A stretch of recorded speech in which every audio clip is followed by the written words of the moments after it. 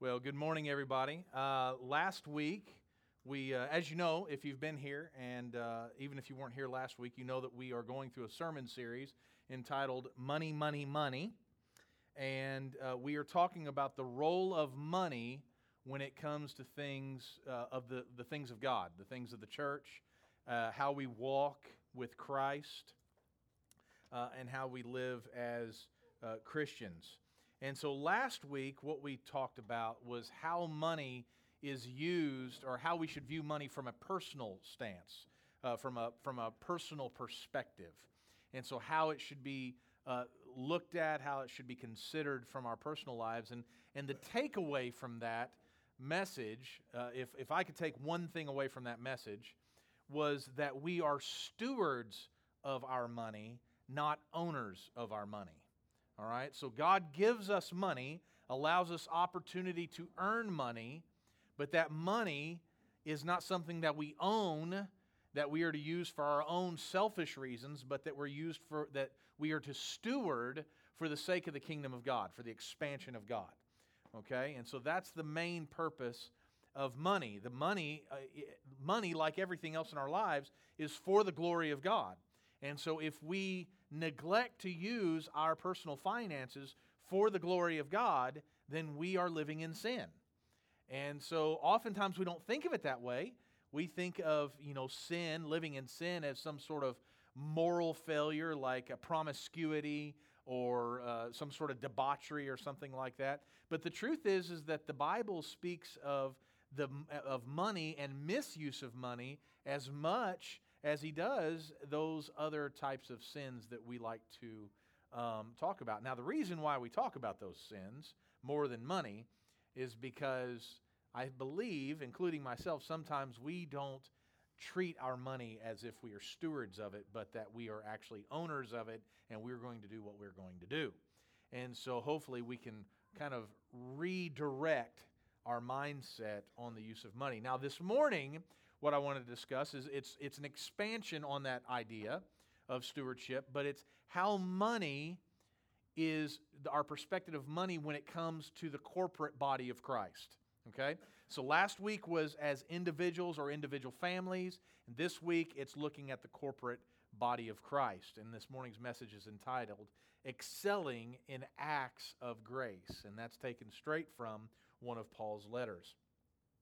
And so what I'd like to do is I'd like to begin by reading a passage that you all have heard me preach on multiple times. We've spoken about it in Bible study. In fact, I believe it was the very first passage that I preached from at this church when I first started here. And the reason I'm using it again is because it can be used in so many different facets, and I think that it fits well with what we're talking about this morning. And of course, it's Acts chapter 2, verses 42 through 47.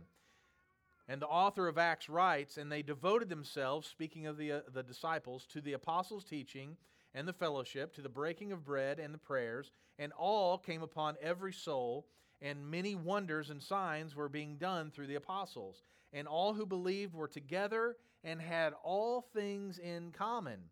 And they were selling their possessions and belongings and distributing the proceeds to all as any had need.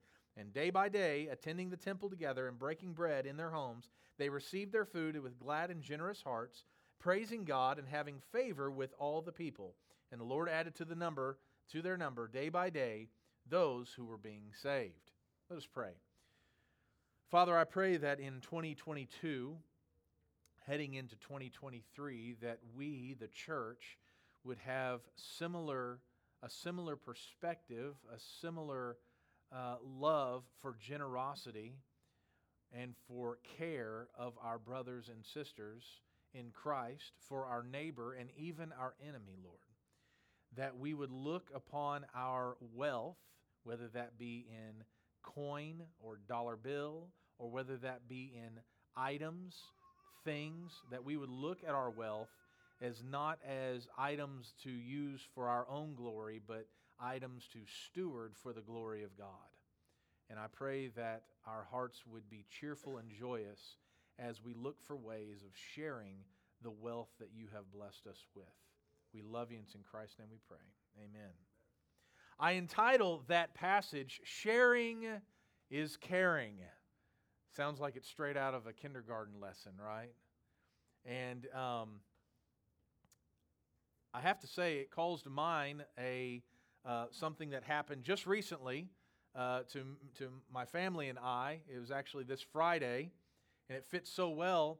And we went to a baseball game, to a Reds game, and some of you all saw this on Facebook and everything. And I have to, now I love baseball. I love baseball. I am a new fan of the Reds. Now I am a St. Louis Cardinals fan. And more than that, I am an Albert Pujols fan. And Albert Pujols is retiring this year, and the St. Louis Cardinals have called him back for 1 year because that was his first team, and so they've called him back for this final year, sort of as a go-away tour, a retirement tour, if you will, right? And so I was really hoping to be able to see him Friday, and so I spent extra money on getting tickets on the left field fence, left center field, on the fence, because I knew that Albert Pujols, even though he's left-handed, was going to hit a ball over that right field fence because he's a right-handed hitter. I knew it was going to come to me, and so I spent extra money on those tickets. And Donna, since I'm using this as an illustration, I'll be turning in my receipt. And so, anyway, I'm joking. Okay, so talking about money in here, I'm looking for a reimbursement. Okay, so anyway, we're sitting there, and it's 98 degrees, and we had just had Mexican food, and I'm like, oh, I don't know about this. And then the first home run was hit. Pew! Hit over the left field wall. We weren't quite over that way. And it wasn't by Albert Pujols because, to my chagrin, Albert wasn't playing on Friday. And so I was like, well, we're going to sit here because I'm sure it'll be fun, and I like baseball anyway. And so here it comes, about the third or fourth inning. We're all sitting there in a row. We're watching intently the game, except for Lucas. He was on his phone, but that's another story. And here comes the ball. Joey Votto, an all-star, a left-handed all-star, hits a ball to opposite field, and here it comes. Here it comes. And I stand up because I'm excited. I was like, here comes a home run. I've never been this close. Jackson's still seated on his seat because he doesn't know what's going on. I don't know what Crystal's doing, but on the video we see that Lucas is doing this. He did not bring a glove with him. He would have caught that ball if it hadn't been a glove. Anyway, I don't know what ends up happening, but that ball bounces around and it rolls right in front of me. And I go up and I snag it. And I'm holding my hands up and I'm on the big screen. And like 3 minutes later, I get a message from one of our fellow pastors here in Franklin County who had been watching the game. And he screenshots me on TV. I'm like, I'm famous. But immediately they say, give it to the kid. Well, my reaction is they want me to give it to Jackson. And of course I'm going to give the ball to Jackson. It wasn't Albert Pujols' ball. So I gave it to Jackson, and Jackson's red in the face. And it was a great thing and everything else. And so I sit back down, and I turn around, and it turns out that the little boy behind us had scooted up next to Lucas, and the ball came. He had a glove and everything. He came. Joey Votto was his favorite player. That ball came. It hit him right in the glove and bounced out and rolled along the fence. Now, I didn't see that, folks. I promise you I did not see it. I know in the video it looks like I'm stealing a ball from a 9-year-old. But I did not know that. When we found that out, he was in tears. He was so upset. I mean, this was his chance, right? The guy behind me said, I've been to a game for 40 years. Never had a ball hit that close. He was also inebriated, so I don't know if he remembers very well. But anyway, I whispered to Jackson. I said, Jackson, Joey's his favorite player. I said, what do you think? He said, should we give that ball to him? And without really thinking of it, Jackson handed me the ball and he said, give that to that. He said, you give it to him. I said, no, you give it to him. He said, no, you give it to him. So I'm like, okay. And so we handed that to that little boy, and that boy smiled. It made his day. He had his favorite players, baseball. And of course, everybody cheered, and they cheered mainly for me, but that's okay. And so, because they didn't know what was going on. And so but Jackson was wanted to give that ball to that boy. Now, again, if it had been Albert Pujols' ball, that boy would have been out of luck. And he'd still be crying, and Jackson might have been too, because that ball would have been on my desk. But it wasn't. It was Joey Votto. Now, I would like to say that the rest of the game went on, and there were no repercussions from that. But that ball cost me $150 because then I had to take him up to the Red store to buy him a jersey to make up for it. But anyway, it is what it is. The point of that whole thing is to say two things. Number one, that I snagged a home run ball. But the other is this, is that sometimes, even those important things, those things that matter to us, okay, sometimes we have to put those aside for the good of our neighbor, for the good of our brothers and sisters. All right, silly analogy, but I get to talk about baseball on Sunday morning, so it's great. All right, and that's what was happening in the first century in the church, is that there were brothers and sisters in need. Now, it's not as if the rest of the church didn't need their money, right? They needed it. But there were times when their brothers and sisters needed it more. And so the practice of that first century church was that they were gathering together in homes, and then they pooled their possessions, and then as a brother or sister had need, they gave it to them. Because they looked at their finances not as their own, but as a gift from God that they were stewarding for the glory of God. That's what the first century church was doing. Now, here's one thing I want to say. The first century church was different than today. So I am not suggesting that we should all pool our resources together and start handing it out, kind of in that sort of... That's not what I'm suggesting. What I am suggesting is that as the church, that we start looking at our monetary resources, our wealth, as something that God has given us to use for the thriving of the church. Now, that might be for our brothers and sisters who have fallen on hard times, who have less than us, who are struggling, so we give as need. Or it might be that we are giving to a particular ministry, that we are giving to a particular cause for Christ that the church is active in. So the truth is that sharing really is caring. It really is. Now you might say, well, the authors of the Bible were only talking about the rich folks, that the rich folks should give to the poor folks. Folks, that's not true. That's not what the Bible says. In fact, I'm going to read a passage today that demonstrates that the most generous church that we find in the New Testament is likely was the poorest church in the New Testament. We're going to see how Paul pulls that out and shares it with us. Now, before I begin, I want to say this, because we're getting ready to talk about some practical things that I want us to be aware of. For instance, tithing. But I do want to share one thing.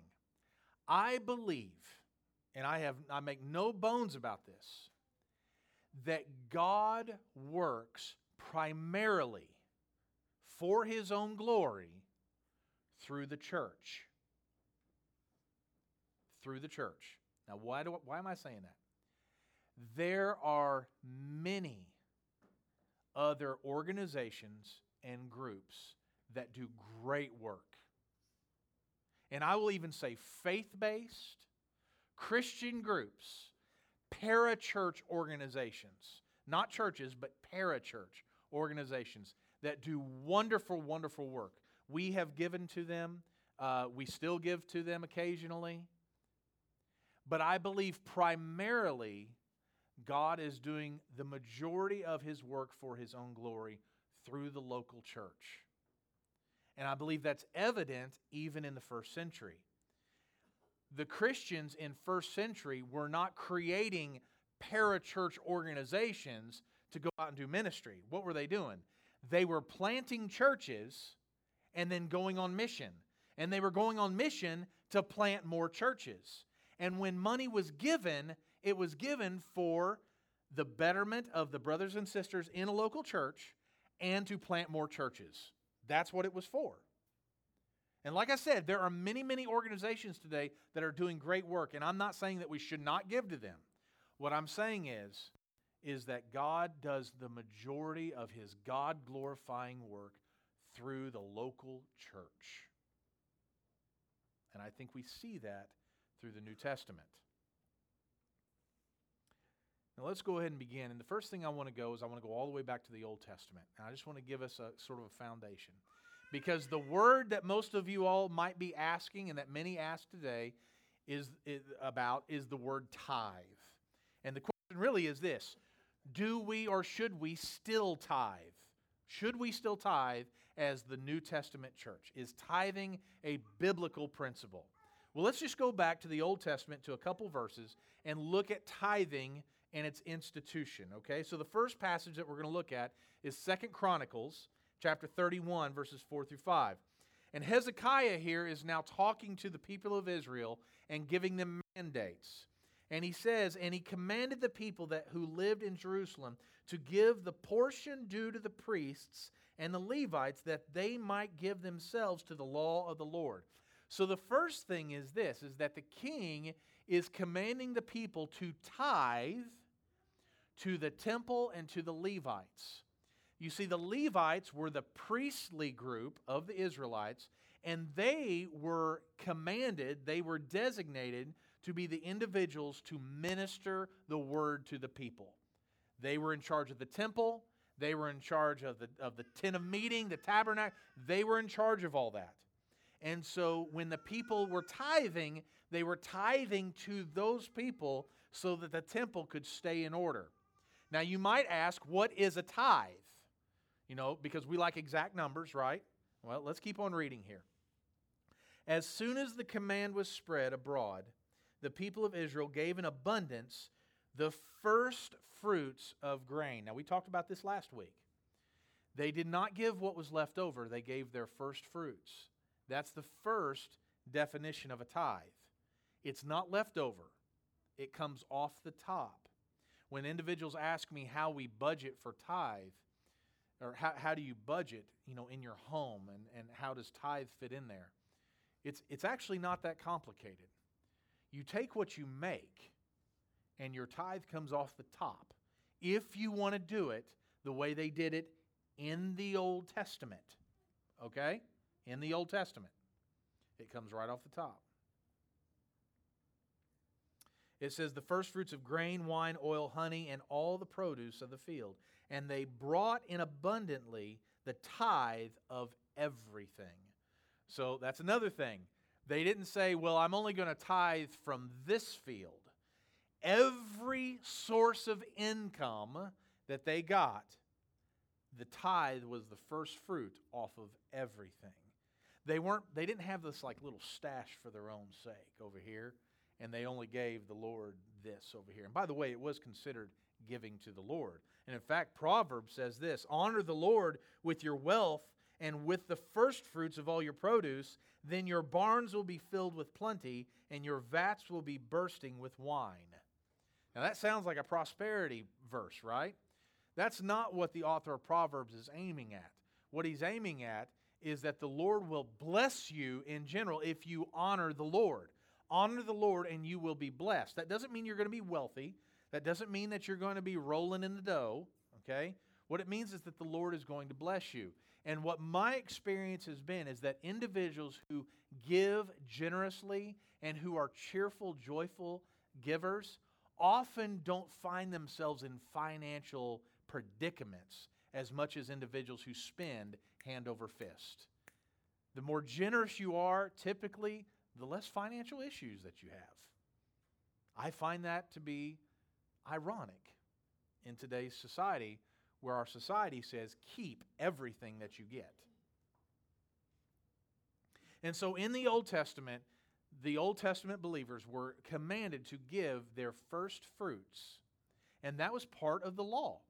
Now what's interesting is that was even occurring before the law was given. So Abraham did it. Joseph, I believe, did it as well. They were giving the tithe, which means 10%. So you might be saying right now, all right, 10% is what it is. Well, here's the truth, is that 10% was the bare minimum.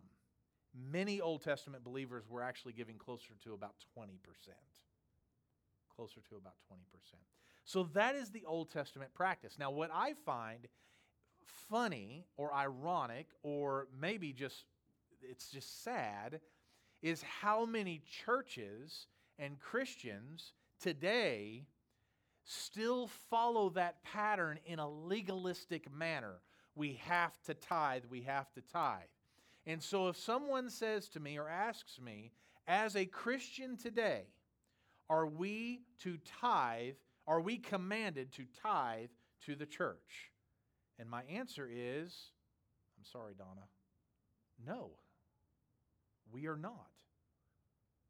The Bible does not command Christians today to tithe.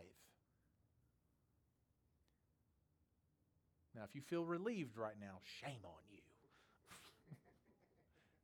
But I have to be honest. It does not command us to tithe. But I want you to put a bookmark there, because if you were feeling relieved, you're not going to be here in a little bit, okay? The tithing was part of an old covenant. It was the old covenant, and Jesus has fulfilled the old covenant. So we as the church, we are under a different mandate now. We are under a different law. We are under the new covenant. We are under the law of grace, if you will. So what I want to do now is I want to look at New Testament practices, and I want to look at a few verses here. And so Jesus says in Matthew 5, as he's beginning the Sermon on the Mount, he says, "Do not think that I have come to abolish the law of the prophets. I have not come to abolish them, but to fulfill them. For truly I say to you, until heaven and earth pass away, not an iota, not a dot will pass from the law until all is accomplished." Now, some individuals are reading that and they're saying, thank you, at this very moment. Now, this is the beginning of the Sermon on the Mount, and Jesus is telling them that I have come to fulfill the law. All right? Now, individuals now are thinking, yay, things are going to be different. It's going to be a little bit more lax now. But that's not what Jesus says. Under Christ's headship as our new high priest, there is a new mandate. So, for instance, it's not murder only if you kill someone. You might be guilty of it even if you have anger in your heart. It's not adultery or lust if you only have infidelity in your marriage. It might be even if you have it in your heart or in your head. You see, there's a different category now. Because it's not just what we do, it's what our intentions are. And so Christ has fulfilled the law, including the tithe, which leads us to Matthew 23 through 24, which is a favorite of many pastors. And so I need us to put put our brakes on here as we read this. Jesus is speaking to the Pharisees and to the scribes. He says, "Woe to you, scribes and Pharisees, hypocrites! For you tithe mint and dill and cumin, and have neglected the weightier matters of the law, justice and mercy and faithfulness." So let's pause. So the Pharisees were very diligent on giving their tithe, but they were neglecting other things: justice, mercy, love, those sorts of things. Now here's what's curious here. Jesus says, these you ought to have done, speaking of justice and mercy and faithfulness, these you ought to have done without neglecting the others. Now, what Jesus is saying to these scribes is that you should have been merciful and just and faithful without neglecting the tithe. So the assumption there is Jesus is telling the scribes that the law is still in effect, okay? And so you should not disobey the tithing law, but you should also not disobey the just law. In a sense, you should be tithing. So what is Jesus saying here? What's going on here? Let me go back to chapter 5 real quick. When he says, "Do not think I have come to abolish the law of the prophets. I have not come to abolish them, but to fulfill them." I want you to notice that this is early in Jesus' ministry. Jesus has not yet died on the cross. Jesus has not been raised from the dead yet. Therefore, the law has not been fulfilled yet. Jesus has come to fulfill the law, but at this time it has not yet been accomplished. Because remember that Jesus is the Lamb of God, the blood over the doorpost, if you will, and that is what is going to secure the new covenant, the blood of Christ, which has not yet been shed. And so at this moment, even in chapter 23, Jesus has not yet fulfilled the law, so they are still under the law. So what Jesus is saying here is not contradictory. He's telling them, you should be faithful Israelites. You should be faithful Jews. And he's saying that you have misconstrued the law for your own benefit. You take what you want and you leave what you don't. One of my colleagues describes it as eating fish with bones in it. That you eat the fish and then you spit out the bones. That's what the Pharisees were doing here, right? They considered those other things of the law the bones of the fish that they didn't want. But the truth is that all of it is the meat of the law. And so Jesus here is instructing the Pharisees and the scribes that they should tithe biblically. But that is because that Jesus has not yet gone to the cross. So let's move now to Galatians 3:23. Paul writes this concerning the law. Now before faith came, we were held captive under the law, imprisoned until the coming faith would be revealed. So then the law was our guardian until Christ came in order that we might be justified by faith. So Paul's saying the law was guarding us, and we were imprisoned by the law, but the law had a purpose. But now that faith has come, now that Christ has come, in order that we are no longer under a guardian, for in Christ Jesus you are all sons of God through faith. Not through the law, but through faith. For as many of you as were baptized into Christ have put on Christ. There is neither Jew nor Greek, there is neither slave nor free, there is no male and female, for you are all one in Christ Jesus. And if you are Christ's, then you are Abraham's offspring, heirs according to the promise. So Paul is now saying that that law that you were imprisoned to, it is now abolished, or it is now fulfilled, I should say, through Christ. It's now fulfilled. You are not imprisoned to it now. You are now following Christ. You have freedom in Christ, which means that there is no more tithe that we need to be worried about. We don't have to sit there and look at our bank account and have to worry about, am I giving the exact 10%? Because if I don't give the exact 10%, I'm going to be living in sin. That's gone now. That's gone now. We don't have to worry about that. And again, some of us might be relieved. There's a new standard, and that new standard is grace.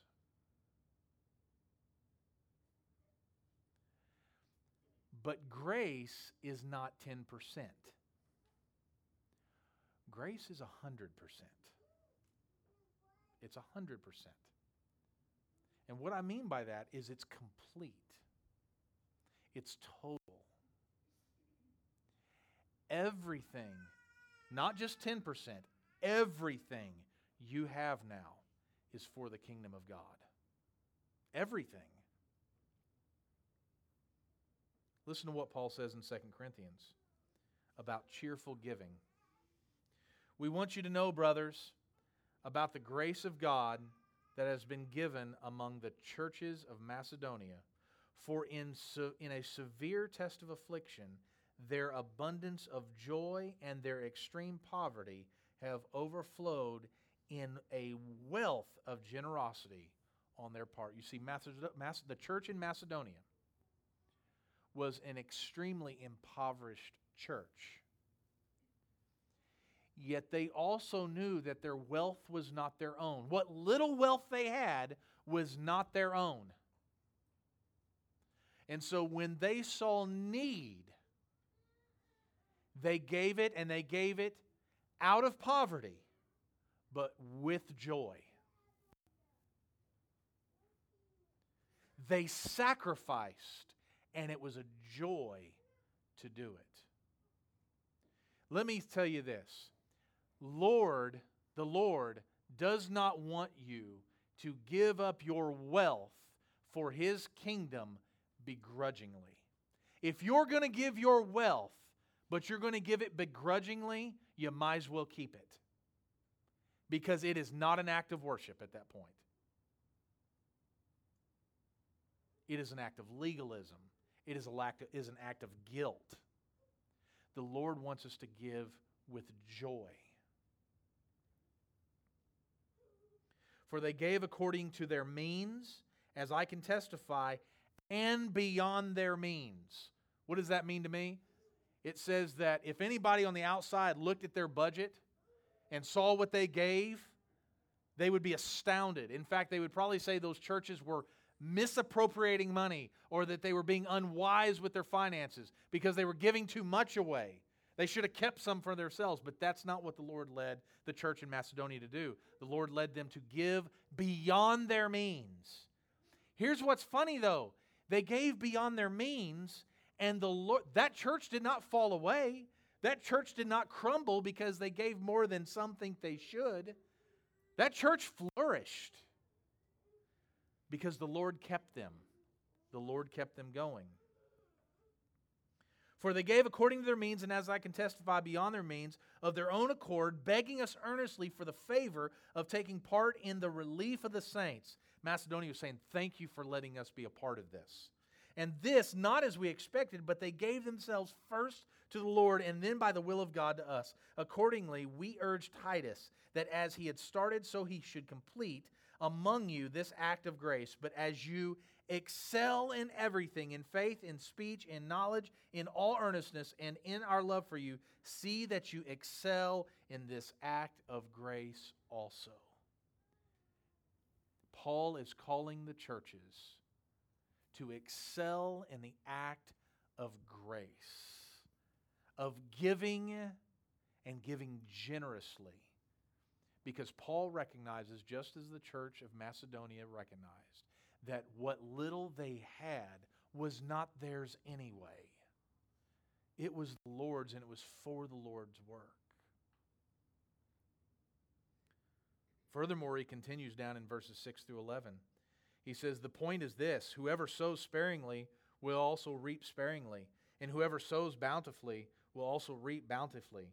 Each one must give as he has decided in his heart, not reluctantly or under compulsion, for God loves a cheerful giver. I think there's even a VBS song about that, about giving cheerfully. And God is able to make all grace abound to you, so that having all sufficiency in all things at all times, you may abound in every good work. As it is written, He has distributed freely, He has given to the poor, His righteousness endures forever. He who supplies seed to the sower and bread for food will supply and multiply your seed for sowing and increase the harvest of your righteousness. Catch that. If you sow in a limited fashion, you will reap in a limited fashion. If you sow generously, you will reap generously, but it is not for your own gain. That if you sow generously, you will reap generously for further sowing. So if the Lord has blessed you, if you've been generous to the Lord, and the Lord blesses you, it is not so that you can go and spend it on other frivolous things. It's so that you can spend it on more kingdom work. So some might say that a millionaire is being greedy by asking for $2 million. And I'll say, why is he being greedy if he's using it for kingdom work? I say give him $1 billion so he can use it for the kingdom.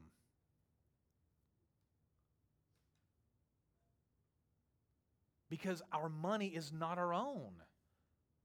Our money is not our own. You will be enriched in every way to be generous in every way, which through us will produce thanksgiving to God. The Macedonians, when they gave, now we don't know this for sure, but I'm just picking this apart based upon the context. I'm sure that when they had a business meeting and they came together after giving beyond their means, that the head of finance or the treasurer wasn't looking at the budget and being like, "Oh, I just don't know if we're going to make ends meet this week." They probably didn't even look at it. They were just rejoicing that God had given them the opportunity to be able to serve the saints in this way. Not all the churches were able to go out and plant other churches, but they could support individuals who were going out and giving. And so giving is tied directly to the gospel. 2 Corinthians 9:12 through 15. For the ministry of this service is not only supplying the needs of the saints, but is also overflowing in many thanksgivings to God. By their approval of this service, they will glorify God because of your submission that comes from your confession of the gospel of Christ and the generosity of your contribution for them and for all others, while they long for you and pray for you because of the surpassing grace of God upon you. Thanks be to God for his inexpressible gift. When you give for the sake of the kingdom, you are filling in part the Great Commission. So often when we think of fulfilling the Great Commission, we feel like we've got to go on mission, that we've got to go somewhere. Well, not all these churches could go somewhere, but they could give. They could give. And by giving, they were helping fulfill the Great Commission that the good news of Jesus Christ would go to the ends of the earth. Now, that does not let Christians off the hook about going. And that does not let the Christians off the hook about sharing. So you can't say, well, I don't want to share the gospel myself, but here's $10,000 for somebody who will. No. We are all called to share. And we are all called to go in some fashion. But we are also called to give. And so I want to conclude by just saying a couple practical things. And it's this. Is the tithe still commanded of Christians today? And here's my response to that. My response is obviously no. I've already said that it was no, and I want to reaffirm that. It's no. We are not called to tithe today. We are called to give sacrificially. So that might only be 1% of your income. It might be 2%. But it might be 15, 20, or 25%. We are called to give sacrificially. Why? Because that is the mandate of grace. Christ did not give 10% of himself. Christ gave 100% of himself. And he calls us to give 100% of ourselves in every way. And so we give sacrificially, and we give with joy, and we give cheerfully. And so you can tell an individual's, in the same way that you can tell someone's commitment to prayer by looking at their budgeted time schedule. There's 10 minutes over here at the end of the day for prayer. Here's an hour, 4 hours committed to Netflix reruns of Longmire. That was really personal, folks. I'm just going to tell you. All right? So you commit 10 minutes to prayer, 4 hours to Yellowstone reruns. All right? That tells you how committed you are to prayer, right? It's the same with our budget. It's the same with our budget. And so just practically speaking, all of us regularly need to reevaluate, are we giving sacrificially? But now I want to call, because now this is looking at the church, okay? You can also see where a church's goals are by looking at their budget. And there are many churches that spend 90% of their funds on infrastructure and maintenance and things like that, and 10% on actual ministry. My goal is, as a church, that the majority of the funds that are given to this church will be used for direct ministry. And I don't mean paying somebody to do it. So some will say, well, it's going direct, it's going to the pastor and he's doing the ministry for it. That's not what I mean. What I mean is money given to send people on mission or to pay for children's events. Not activities, ministry events. Okay? I've seen some senior adult ministry budgets that were tremendous. I mean, we're talking like $30,000, $40,000 or 30 or 40% of the church's budget given to senior adults ministries, which is not a bad thing. Except for when you look at how those monies were used, they were used for going on vacations. They were going to Gatlinburg or Branson. And I just want to know how many individuals were being ministered to on that trip. I'm just going to tell you, when I am a senior adult, I do not want the church spending money for me to go to Branson. It is a godforsaken place anyway, but that's another story, okay? I want, by God's grace, I want to be doing ministry until the day that I die. So let us look critically at our personal finance and our church finances and say, what are we doing for kingdom expansion? What are we doing for kingdom expansion? What are we giving? And can we give more? What can we give up? Can we give up Starbucks? Can we give that up? You might say, well, I only get Starbucks once a week. Well, that's $50 a week or something like that. Okay, it's a lot of money, folks, okay? But let's say it's $5 a week. That's $20 a month. That's $20 a month. $20 a month adds up and can be used for the kingdom. I am ashamed to say how many streaming services I pay for every month. There are streaming services that I pay for I don't even know that I'm paying for. Don't tell Crystal that. I know she's not listening to me right now. As soon as this church service is over, she's going to be asking me questions when we get home. I'm just going to say. So, but my point is that we use our money for so many different things that if we really looked at it, don't really do anything for the kingdom. They really don't. Now, I'm not knocking going on vacation and things like that. You know I'm not, and I said that last week. I'm not going to repeat it. If you want to hear that commendation, listen to last week. It's online, okay? I'm not doing that to you. I'm not trying to make you feel guilty for taking your family out to eat after church. All right? I'm not making you feel guilty for having a Netflix subscription. That's not what I'm trying to do. What I am trying to get us to do is look critically at our individual and our corporate finances and saying, are we doing enough? Are we really sacrificing so that people will come to Christ?